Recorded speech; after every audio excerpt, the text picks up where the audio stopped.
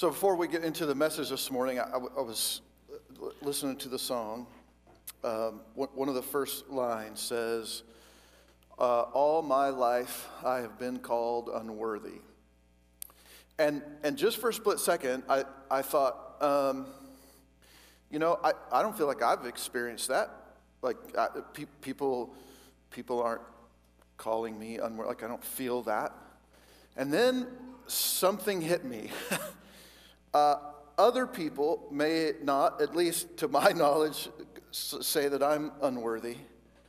But man, have I said that a lot to myself. And I thought, boy, that is a lot different. All my life I've called myself unworthy, but God sees me in a different way. We're actually gonna talk about that a little bit today, and it wasn't planned, and I don't even know if by the time we get there I'll be able to pull that all together. But hopefully as we move through, you'll see how the mentality needs to change as we talk about Israel. If you're in relationship, you ever been in relationship with somebody else, and if that relationship has never faced a test, so something difficult that you've had to, work through together with somebody, if that relationship has never faced a test, can there really be any trust within that relationship? If there's never been anything that has tested it, can there really be any trust? Let me say it another way outside of that relationship kind of metaphor. If personally you've never risked a fall, like you're going to do something that might not work. If you've never risked a fall, then how do you know that you won't fail?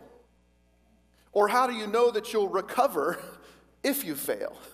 Like if you've never taken a risk, you just don't know. You don't know if you're going to succeed or if you're going to fail or how you're going to recover from that. And so I was having a conversation with somebody the other day, and they asked, like, how are you and Andrea doing facing the pressures that kind of the new pressures that have come in the last couple months with Trent's social media attention and the business stuff that's been going on? Like, how has your family kind of gotten through the last few months of everything going on? And so my response really was kind of simple. I just said, look, life is tough sometimes. There's some late nights and there's some early mornings and there's just kind of all these things going on, and you're trying to juggle all of these things and keep all these things going. But I was like, like we've been through it. When Trent was at his worst, like we made it through that, and so I'm confident that we're going to get through this because we're going to do it together. Like that's just how we faced everything. It's how we faced every test, every struggle, every difficulty. We've just kind of done it together. And so there's a high level of trust there in that relationship because it's been tested in the past. The only way to really be confident in difficult circumstances is to have faced trouble in the past and survived it. Because when you have that experience, when you've gone through it and you've come out the other side, as you begin to face those difficult times again, you have some confidence to say, we've been through it before, we're going to get through it this time.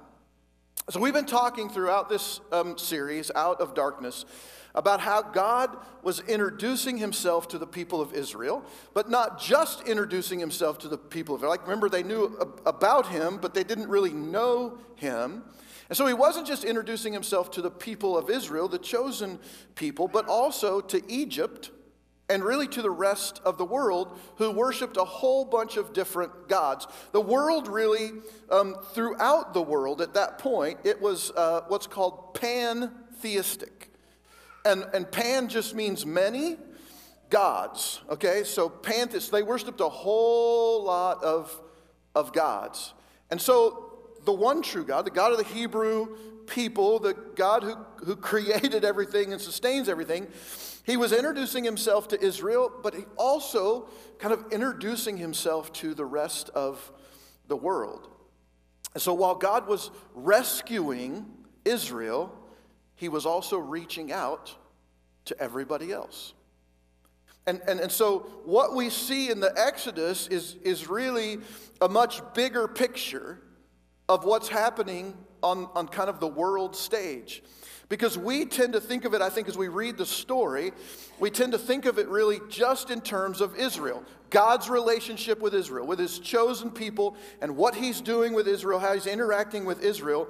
But every other nation of the world was watching what was going on.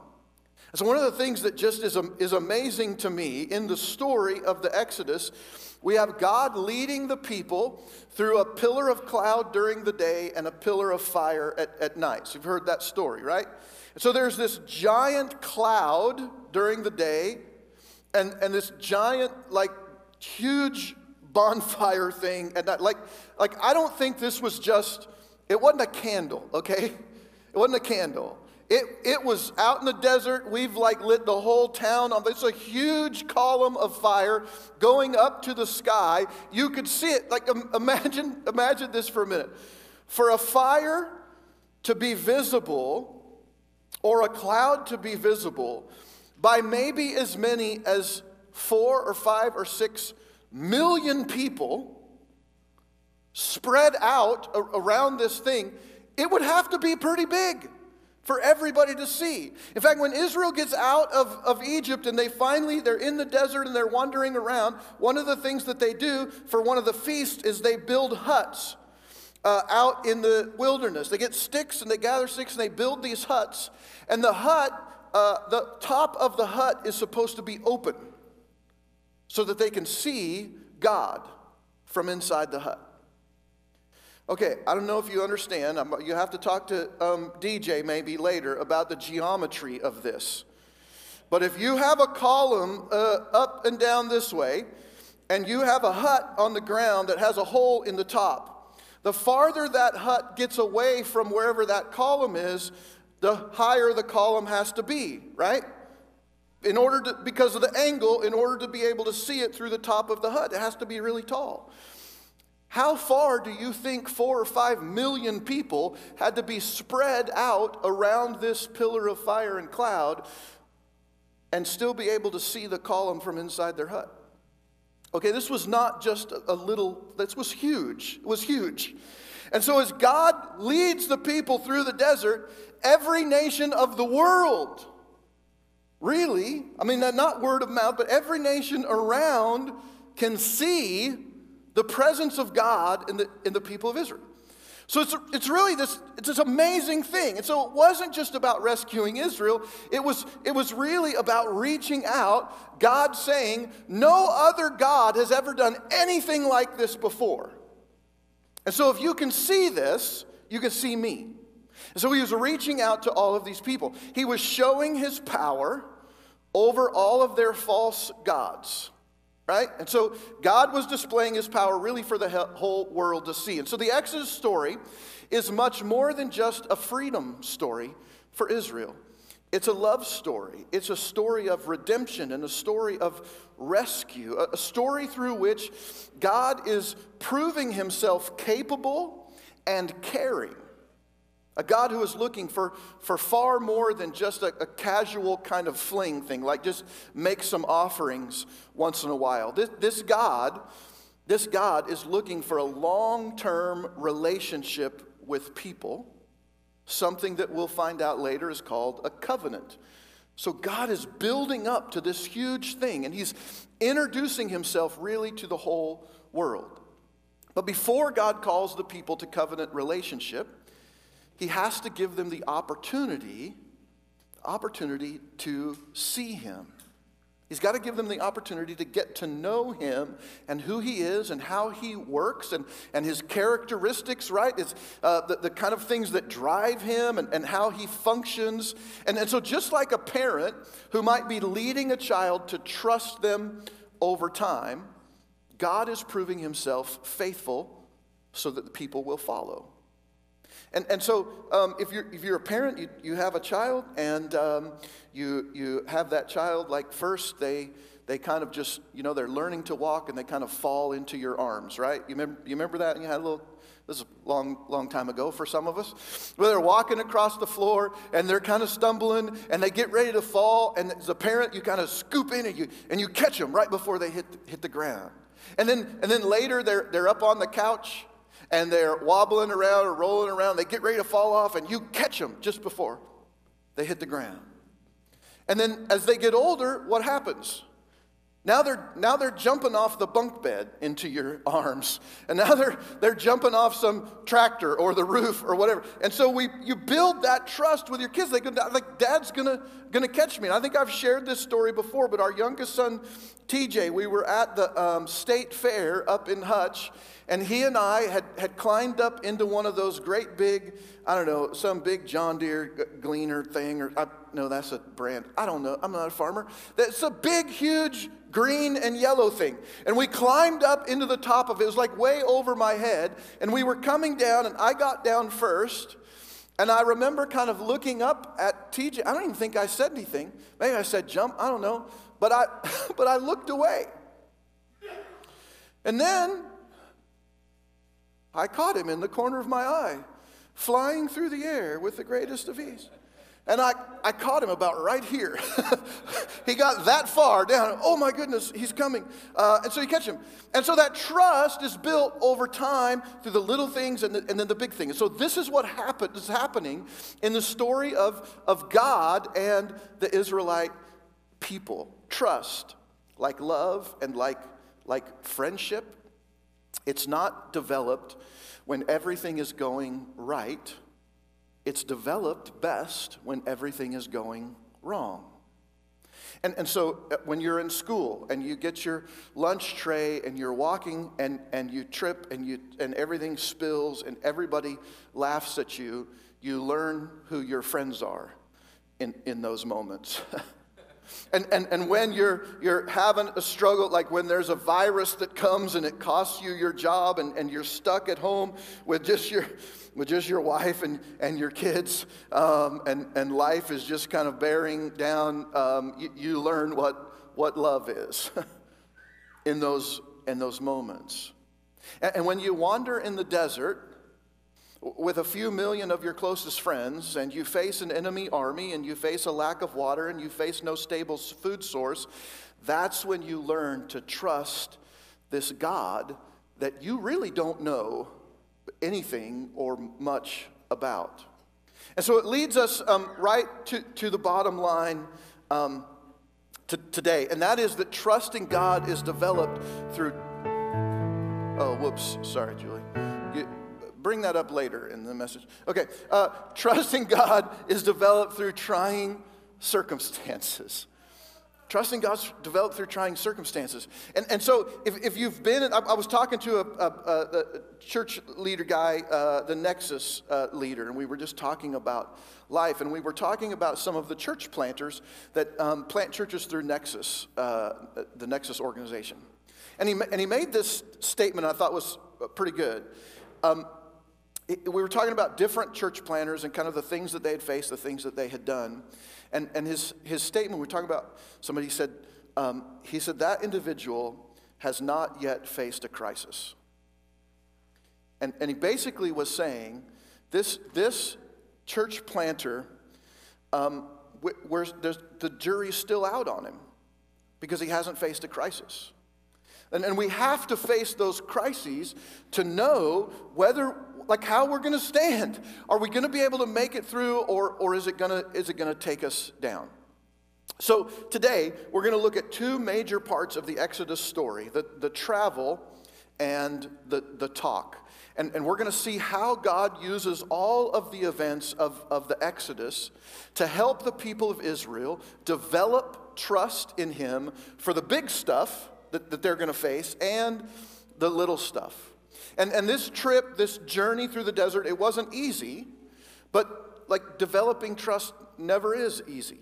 And in fact, not easy is the best way to develop that trust. And so if Israel is going to be God's people, and a people that will help the nations of the world see God, because that was the ultimate goal of God's relationship with Israel, was that every nation of the world would come to Israel to worship God. If that's going to happen, then the people need to trust him. And so let's jump into Exodus chapter 13.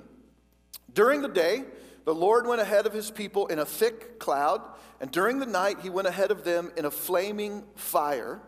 That way, the Lord could lead them at all times, whether day or night. And so this is God's goal, to lead the people of Israel no matter what the circumstance.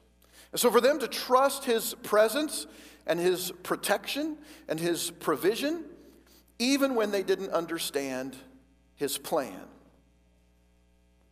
And so that's really that's what's going on. And so the Exodus story really is an opportunity for the people of God to know the person of God.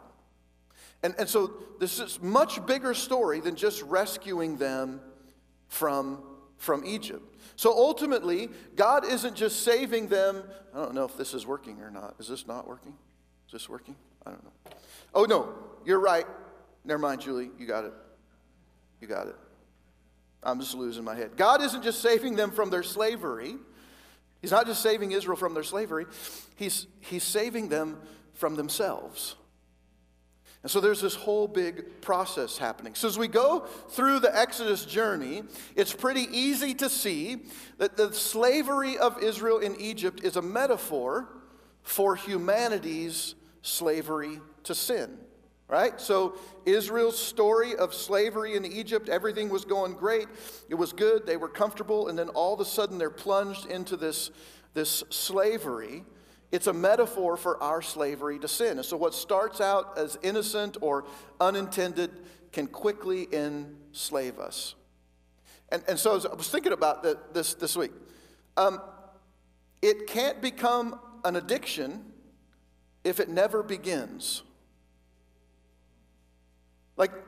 Like every addiction that we engage in, every addiction starts when we pick it up, when we watch it, when we engage in it. And if we never do that, if you never kind of cross that line or take that step, there's really not much danger of being addicted to something. If you never take that first step. And so it can't become an addiction if it never begins.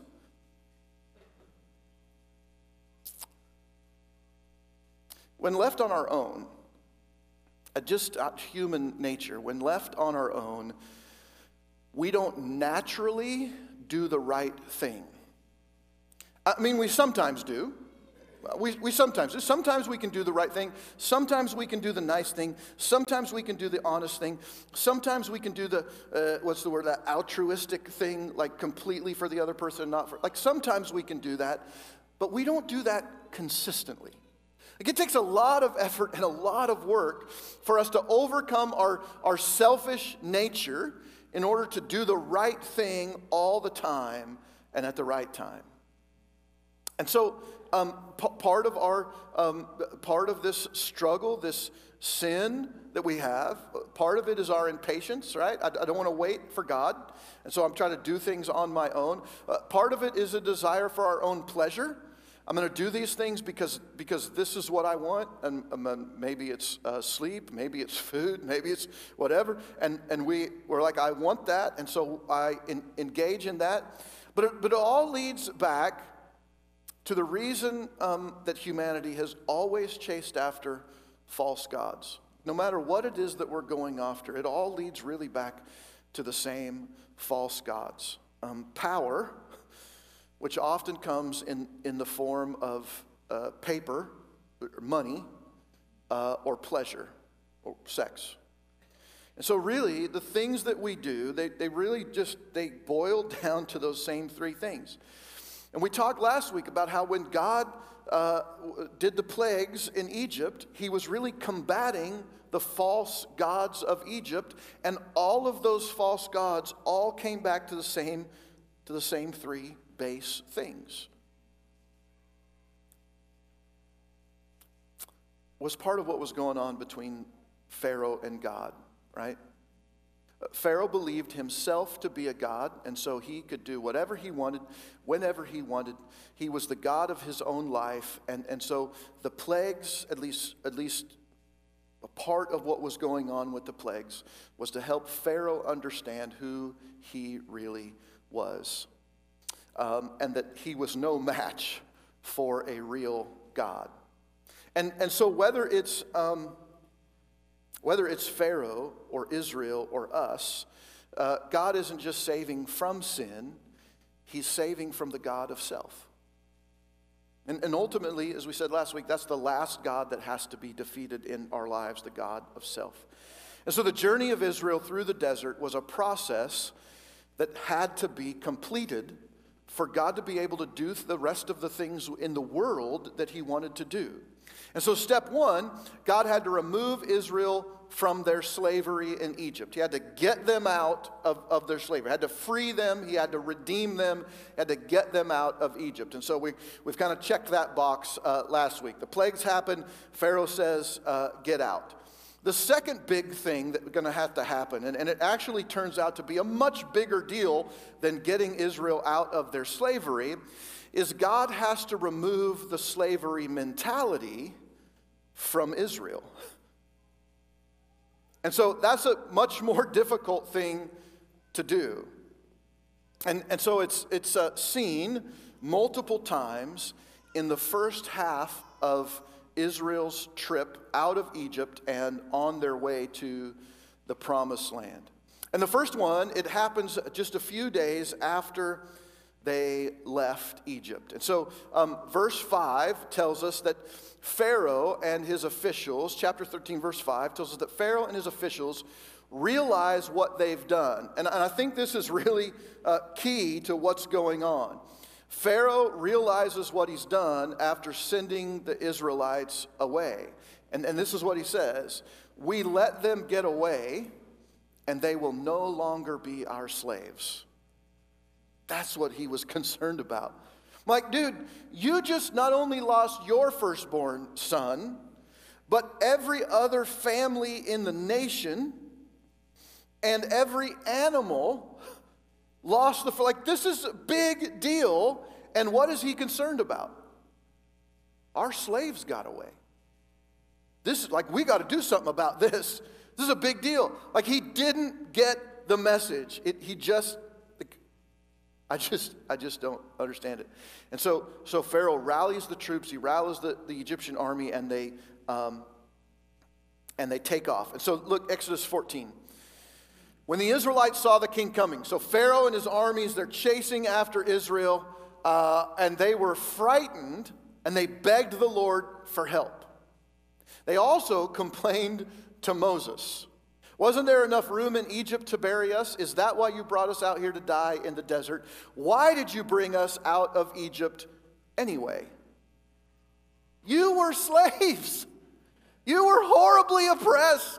You were crying out to God for years to rescue and to save you. That's a dumb question. Like, you know while you're there. And so while we were there, they said, bring us out of Egypt. While we were there, didn't we tell you to leave us alone? Nope. We'd rather be slaves in Egypt than die in this desert. So just a short time ago, Israel was crying out for help because of their slavery. And now they're saying, wait a minute, this is tough. This is difficult. We didn't think it was going to be this hard. And so we didn't know that we were going to face any trouble after we left Egypt. We thought it would just be all, parties and everything. And so the cheers and the excitement from their release from slavery were quickly overshadowed by the fear of the reaction to seeing Pharaoh again. And so they're excited, and then they're like, oh no, we're going to die. Which kind of blows my mind, because I'm like, didn't you just see what God did over the last several years with these 10 plagues? This was a big deal, and now you're whining again, like God's not big enough to save us from this too? So they'd already had like 11 reasons to trust God, the 10 plagues and then their release. And they were just like whatever. Well, they're stuck, and the result in the story is that God parts the waters of the Gulf of Aqaba, and after Israel passes through the water on dry land, you remember the story, Pharaoh and his army, who had ample reason to trust that God was powerful and big enough to do whatever he wanted, right? So they've been through the 10 plagues. They understand God's favor of Israel, and they're still going after them. And Pharaoh has an opportunity to turn around, but the last god that has to be defeated in himself. And so he takes off and all of his army down through the water, and the waters crash in and drown them all, and they're all drowned. So look at the result. On that day, when the Israelites saw the bodies of the Egyptians washed up on the shore, they knew that the Lord had saved them. Because of the mighty power he had used against the Egyptians, the Israelites worshiped him and trusted him and his servant Moses.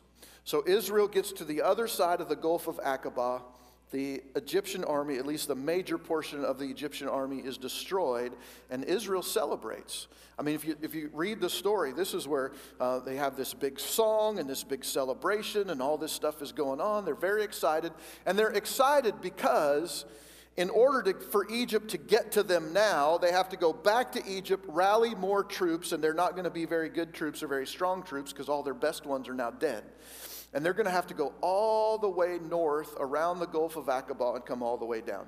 Basically, what this meant was Israel was actually free from Egypt. They're beyond the point of being taken back to Egypt. And so the next several chapters, we see this pattern repeated. God proves himself able to protect them and then able to provide for them. But the Israelites' first response is always the same. They complain and they pretend like Egypt was the best place they ever lived. And so I just want to say, if you're new to following God, if you're new to surrendering your life to Jesus little bit by little bit, you're learning to trust him, you need to realize that you may start to retreat to the familiar when things begin to get tough. Like when you first come to Christ, it's almost like a new relationship with somebody. You know, when you meet that girl or you meet that guy for the first time and everything is wonderful. It's all rainbows and unicorns, and they're perfect. They can't do anything wrong. They're just wonderful, wonderful people. And then about 6 months or a year into your marriage, you go, there's some things that I just don't like about this, right? Like you begin, like those things begin to wear on you after a little while. And why doesn't he pick his socks up? And why doesn't she do this? And so those little, like at the beginning, it's great. And so this is kind of what happens. We come to Christ and we're excited to follow Jesus, and like all we see is this great stuff going on, but then the tests begin to come, right? This Satan goes, oh no, like I don't want it to be perfect for you, and so he comes after you and you begin to have these struggles. And so you need to realize that when those struggles and those tests begin to come, you may start to retreat to the familiar. It's the same for every addiction, right? Look, we go back, we always retreat back to where we think we belong. All my life, I have felt unworthy.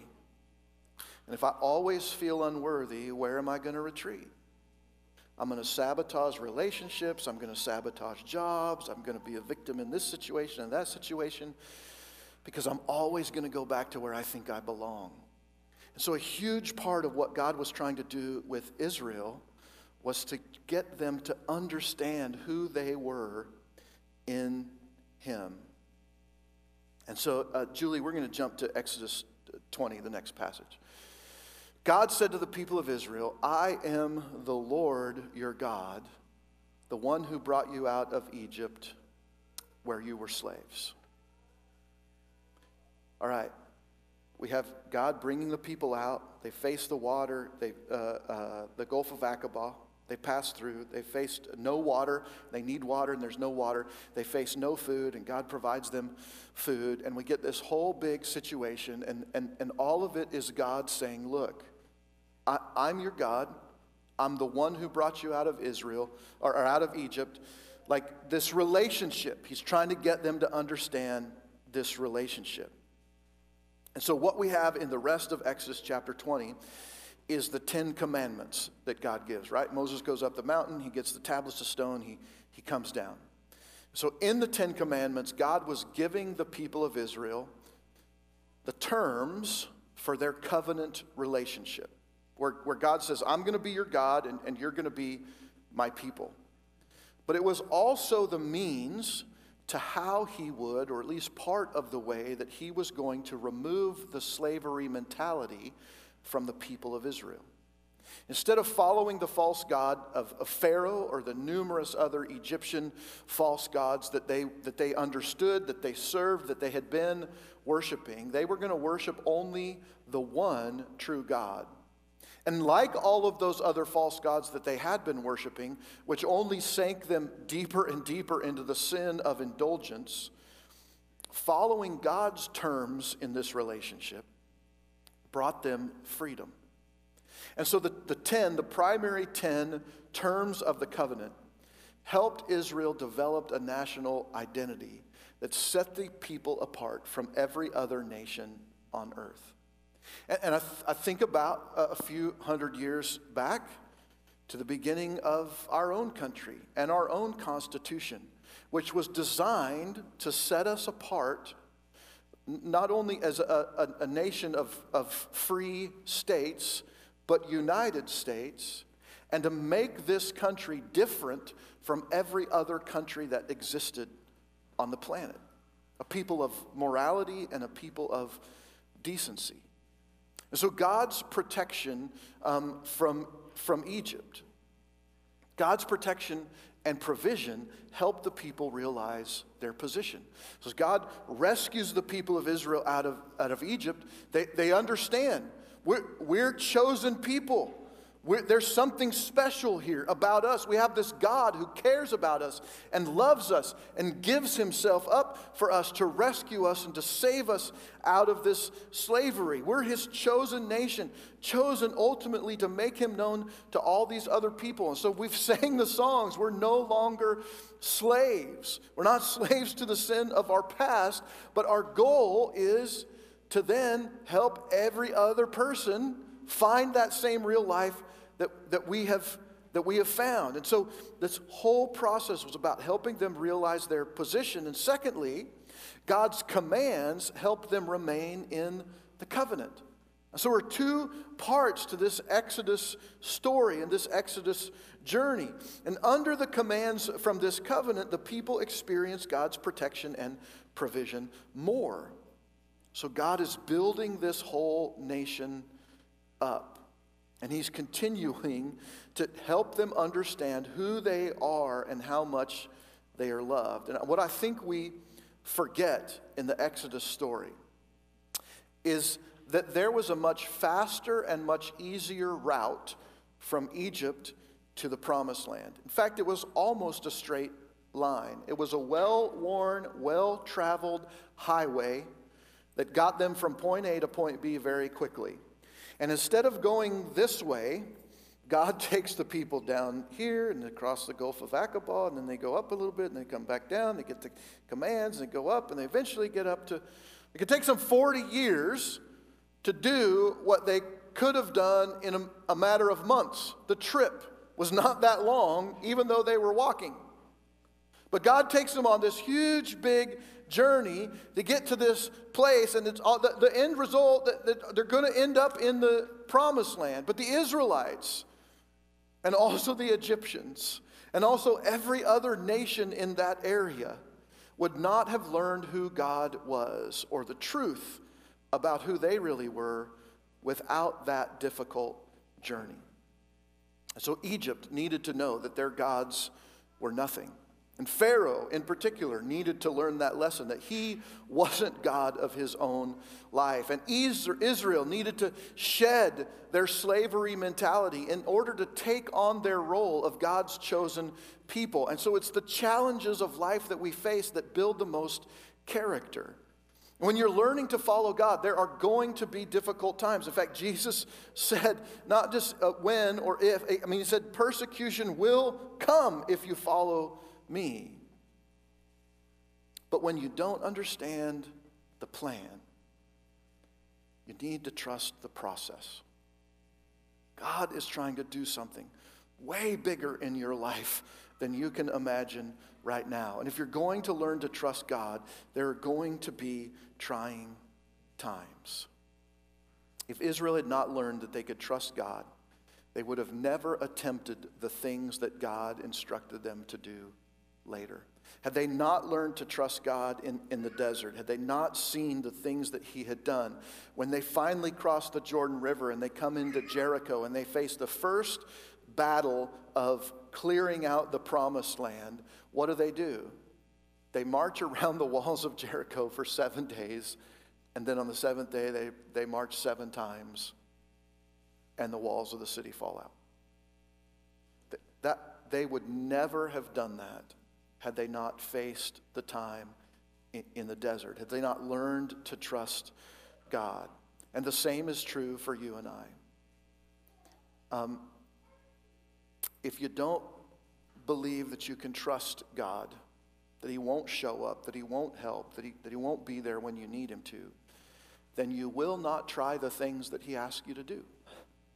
If you don't think that he's going to do what he said he's going to do, you won't try to do those things. And so Sarah was talking in communion about how we live with a closed fist or an open fist. When it comes to that kind of life, if I don't trust that God is going to give me what I need, if I give it out, how can I live that way?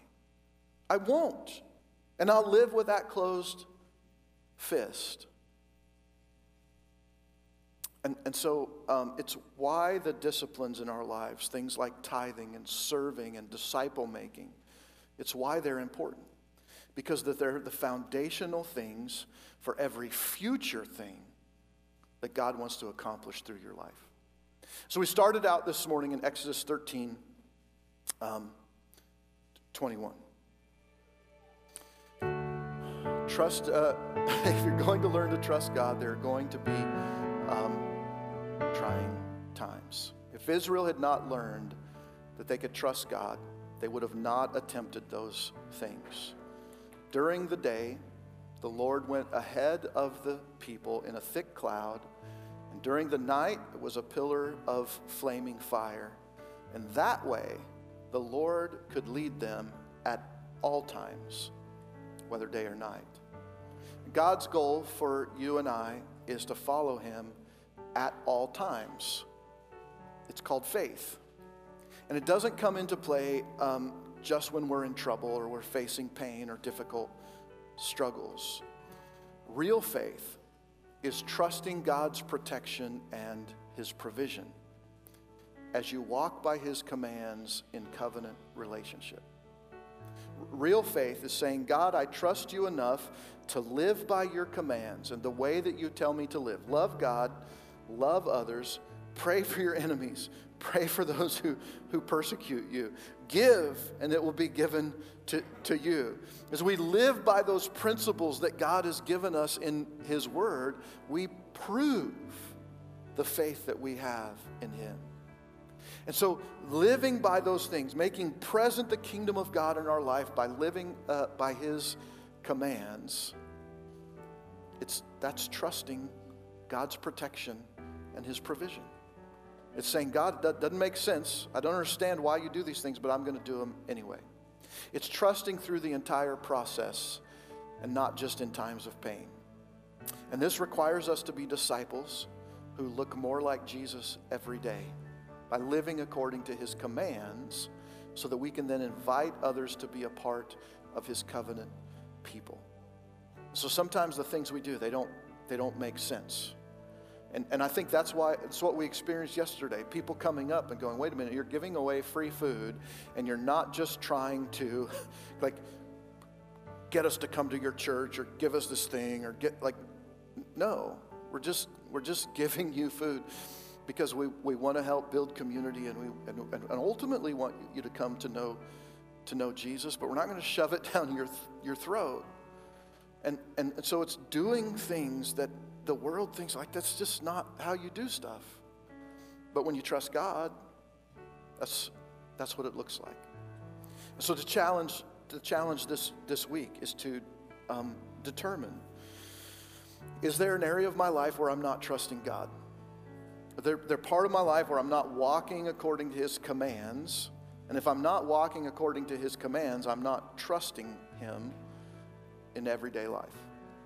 What are we doing? How am I doing it?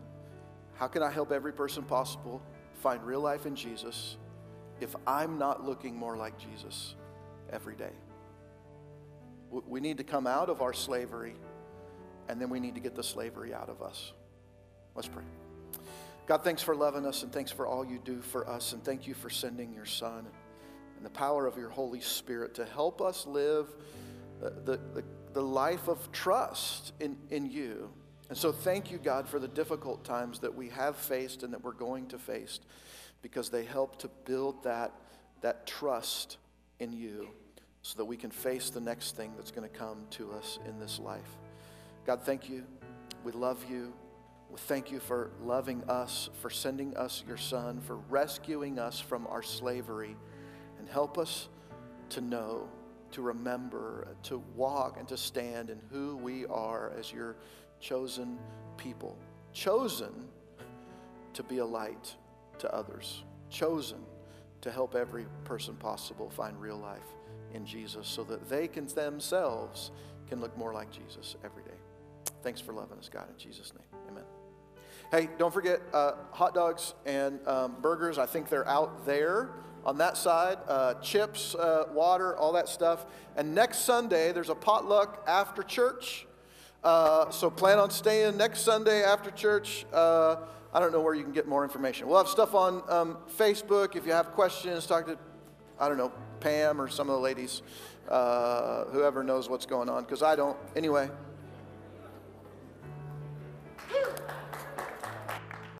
Thanks for tuning in to Real Life Live.